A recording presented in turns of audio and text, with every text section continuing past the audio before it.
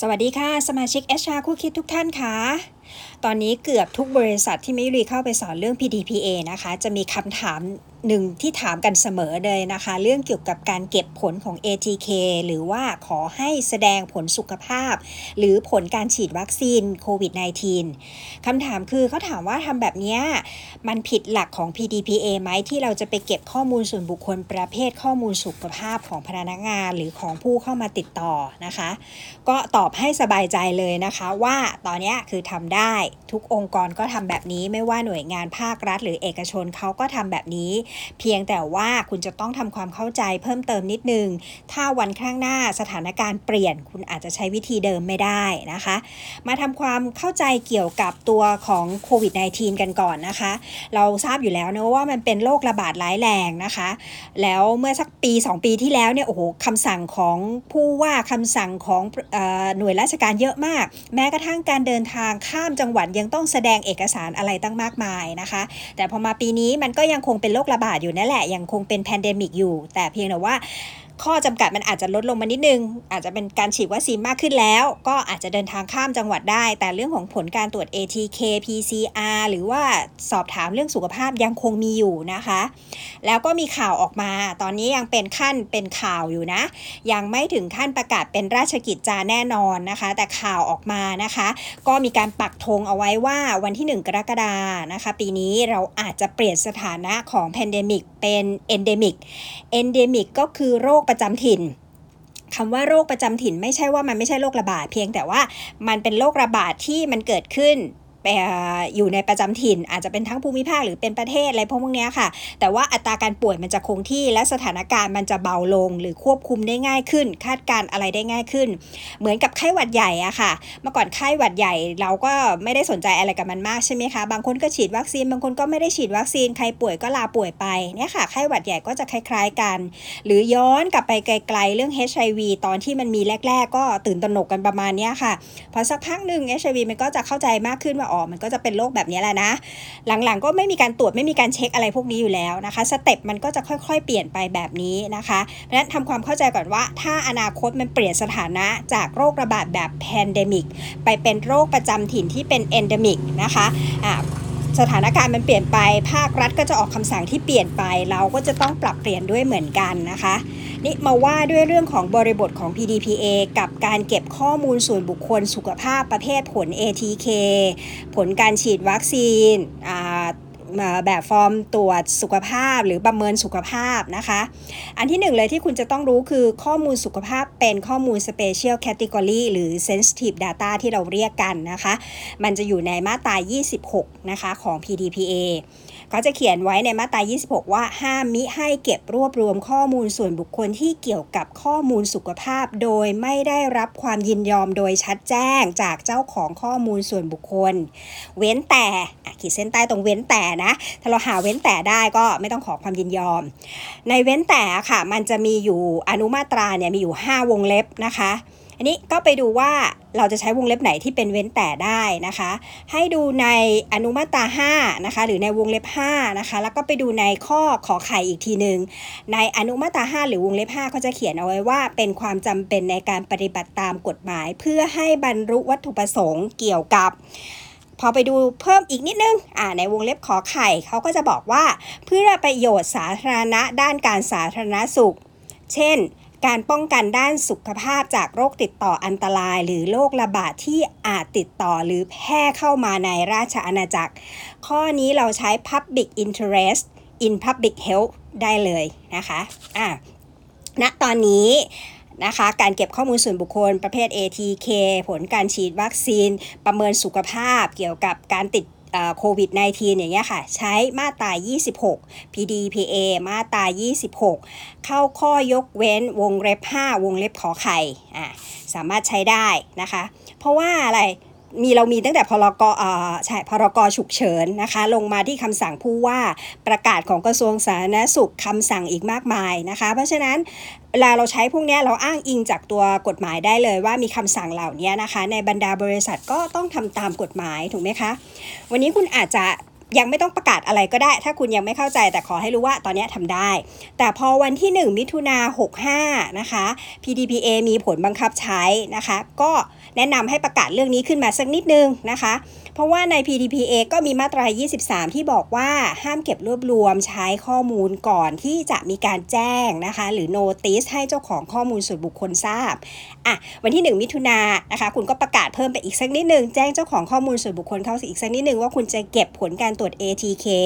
ผลการฉีดวัคซีนหรือประเมินสุขภาพเกี่ยวกับการติดเชื้อโควิด -19 หรือไม่นะคะโดยอ้างจากมาตรา23ว่าเขาให้คุณแจ้งอะไรบ้างมันจะมีทั้งหมด6เรื่องแจ้ง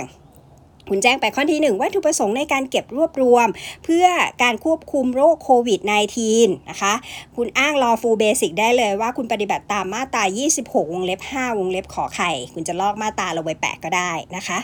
กรณีที่ไม่ให้ข้อมูลส่วนบุคคลประเภทผลการตรวจ ATK หรือผลการฉีดวัคซีนทางบริษัทอาจจะไม่อนุญาตให้เข้าทำงานหรือติดต่อกับภายในองค์กรก็ได้นะคะอันนี้ก็แจ้งเข้าไปตัวที่3ที่ต้องแจ้งคือระยะเวลาในการเก็บข้อมูลของผลตรวจ ATK เนี่ยค่ะคุณก็ไปดูว่าคุณจะเอาผล ATK ยาวนานแค่ไหนบางที่7วันทุกวันศุกร์คุณต้องตรวจหรือบางที่เอา48ชั่วโมงผลการตรวจเนี่ยเก็บไว้48ชั่วโมงอันนี้มันก็จะไปลิงก์เรื่องเกี่ยวกับระยะเวลาในการจัดเก็บได้นะคะไม่ว่าคุณจะให้เขาแสดงเฉยๆหรือว่าคุณจะให้เขาถ่ายภาพส่งมาถ้าคุณบอกว่าคุณจะเอาภายใน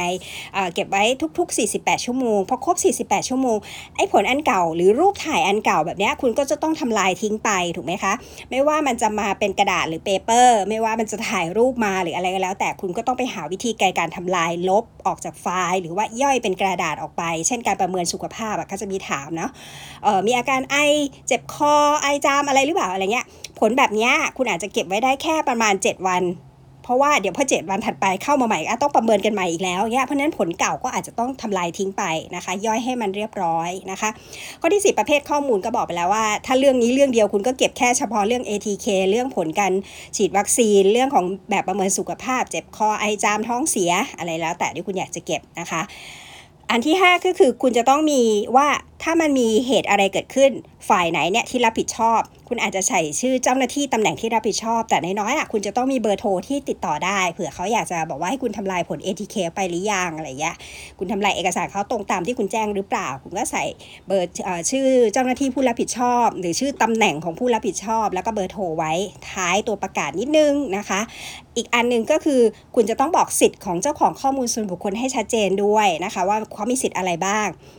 เพราะฉะนั้นระยะเวลาที่จัดเก็บยิ่งสั้นเท่าไหร่นะคะความรับผิดชอบต่อสิทธิ์ของเจ้าของส่วนบุคคลของคุณก็จะได้จำกัดสิทธิ์ได้เร็วขึ้นถ้าคุณเก็บไว้7วันอีกสัก5วันเข้ามาขอดูอย่างเงี้ยมันก็เป็นภาระที่เราต้องมาหาให้ดูได้ถูกไหมคะแต่ถ้าเราบอกว่าเราขอดูเฉยๆแล้วเราไม่ได้เก็บคุณเอาคืนไปเลยอย่างเงี้ยก็เป็นอีกแบบนึงที่เราอาจจะจำกัดสิทธิ์ได้ว่าไม่ต้องมาขอใช้สิทธิ์ขอดูขอคัดสำเนาอะไรทีหลังแล้วนะเพราะฉะนั้นยิ่งเก็บไว้ระยะเวลาสั้นเท่าไหร่ยิ่งเป็นผลดีต่อองค์กรพอมีผลใหม่เข้ามาผลเก่าก็ต้องถูกลบทิ้งไปอย่างเงี้ยค่ะแค่นี้คุณก็เป็นการปฏิบัติตาม Pdpa ได้และเรียบร้อยถูกไหมคะวันดีคืนดีผ่านไปอีกสักพักนึงเกิดรัฐบาลประกาศออกมานะคะประกาศนี้ต้องเป็นประกาศฟอร์มอลด้วยนะคะต้องลงในราชกิจจาให้เรียบร้อยนะคะว่าตั้งแต่วันนี้จุดๆเป็นต้นไปไวรัสโคโรนา19โควิด19เนี่ยถือว่าเป็นโรคประจำถิ่นแล้วเป็นเอนเดมิกแล้วนะคะซึ่งเป็นโรคระบาดที่สามารถควบคุมได้พอรัฐบาลประกาศออกนี้เสร็จปุ๊บประกาศต่างๆที่มันล้อออกมาของฝั่งรัฐบาลมันก็จะผ่อนปรนทุกอย่างออกไปเรียบร้อยกลายเป็นว่ามันก็ไม่สามารถที่จะมาบังคับใช้ในการตรวจอะไรหลายๆอย่างได้ไม่ว่าภาครัฐหรือภาคเอกชนก็ต้องล้อตามประกาศหลักในราชกิจจาด้วยถูกไหมคะเพราะฉะนั้นคุณมี2ทางเลือกค่ะทางเลือกที่1คือคุณก็ยกเลิกกิจกรรมนี้ไปซะก็ไม่ต้องตรวจ ATK ละก็ไม่ต้องดูผลอะไรอีกก็มาทำงานปกติถ้าป่วยก็เหมือนเป็นไข้หวัดค่ะก็ลาป่วยไปคนที่เหลืออยู่ก็ทำงานกันต่อไปอันนี้คือทางเลือกที่1ทางเลือกที่2ค่ะถ้าบริษัทยังกังวลแล้วอยากจะตรวจ ATK อยากจะมีโปรเซสการเก็บข้อมูลสุขภาพแบบเดิมอยู่ก็ทำได้ค่ะเพียงแต่ว่าขั้นตอนของ Pdpa อาจจะต้องเพิ่มขึ้นนะคะคุณจะต้องมี consent form เพิ่มขึ้นอีก1รายการนะคะจากที่เมื่อกี้เราสามารถเลือกใช้ตัวมาตรา26วงเล็บ5วงเล็บขอไข่ได้ปฏิบัติตามกฎหมายนะคะเพื่อในการควบคุมโรคแต่ตอนนี้ถ้าไม่มีกฎหมายตัวนั้นแล้ว หรือก็ผ่อนปลนไปเรียบร้อยแล้วถ้าคุณอยากจะเก็บอีกต้องกลายเป็นขอความยินยอมและในขั้นตอนขอความยินยอมก็ต้องมีแบบฟอร์มเพิ่มอีก1รายการนะคะข้อเสียของการขอความยินยอมนะคะคือเขาไม่ให้ก็ได้หรือถ้าเขาไม่ให้คุณจะไปจำกัดสิทธิ์บางอย่างของเขาทำให้เขาเสียสิทธิ์บางอย่างเนี่ยมันก็ไม่ได้อีกถูกไหมคะถ้าเขายินยอมก็แล้วไปก็ไม่มีปัญหาแต่ส่วนใหญ่ถ้าเขาไม่ยินยอมมันจะเกิดประเด็นปัญหาว่าเราจะทำยังไงต่อถูกไหมคะยกตัวอย่างเช่นนะคะถ้าสมมุติว่าพรุ่งนี้มีประชุมผู้ถือหุ้นนะคะแล้วมันยังโควิดเนี่ยมันยังคงเป็นโรคที่เป็นโรคระบาดร้ายแรงของเราอยู่คุณบอกเลยว่าคนจะเข้าประชุมผู้ถือหุ้นได้คุณจะต้องมีผลตรวจ ATK คุณเอา ATK แจกหน้างานเลยทุกคนต้องตรวจก่อนเข้างานถูกไหมคะใครไม่ตรวจก็ไม่สามารถเข้างานได้คุณใช้ข้อนี้ได้แต่พอมันถูกประกาศเปลี่ยนใหม่ว่ามันเป็นโรคประจำถิ่นและมันลดความรุนแรงลงมาเรียบร้อยนะคะก็กลายเป็นว่ามีประชุมผู้ถือหุ้นเกิดขึ้นคุณไปออกกฎว่าขอความยินยอมผู้เข้าถือหุ้นผู้ถือหุ้นทุกคนจะเข้าร่วมประชุมต้องตรวจ ATK ถ้ามีใครสักคนหนึ่งไม่ยอมแต่เขาเป็นผู้ถือหุ้นเขาบอกเขาไม่ยินยอมให้ตรวจเขาไม่ไหวแล้วเขาเจ็บจมูกไม่ให้ตรวจอีกแล้วไม่ให้ความยินยอมแล้วเขาก็ไม่เสียสิทธิ์ในการเข้าไปในงานถูกไหมคะเพราะเขาเป็นผู้ถือหุ้นเขาสามารถเข้าประชุมผู้ถือหุ้นได้ด้วยสิทธิ์ของเขาอยู่แล้วถึงแม้เขาไม่ตรวจ ATK เนี่ยค่ะมันคือความแตกต่างว่าการที่เราปฏิบัติได้เลยตามกฎหมายเราแค่แจ้งอย่างเดียวแต่เมื่อไหร่ที่กฎหมายมันไม่มีและเราอยากจะทำเราต้องขอ consent form การขอ consent form หรือขอความยินยอมก็จะมีความเสี่ยงของมันอยู่ว่าเขาไม่ให้ก็ได้เราก็ต้องไปบริหารจัดการต่อว่ากรณีเขาไม่ให้เราจะทำยังไงต่อถูกไหมคะเนี่ยเรื่องง่ายๆ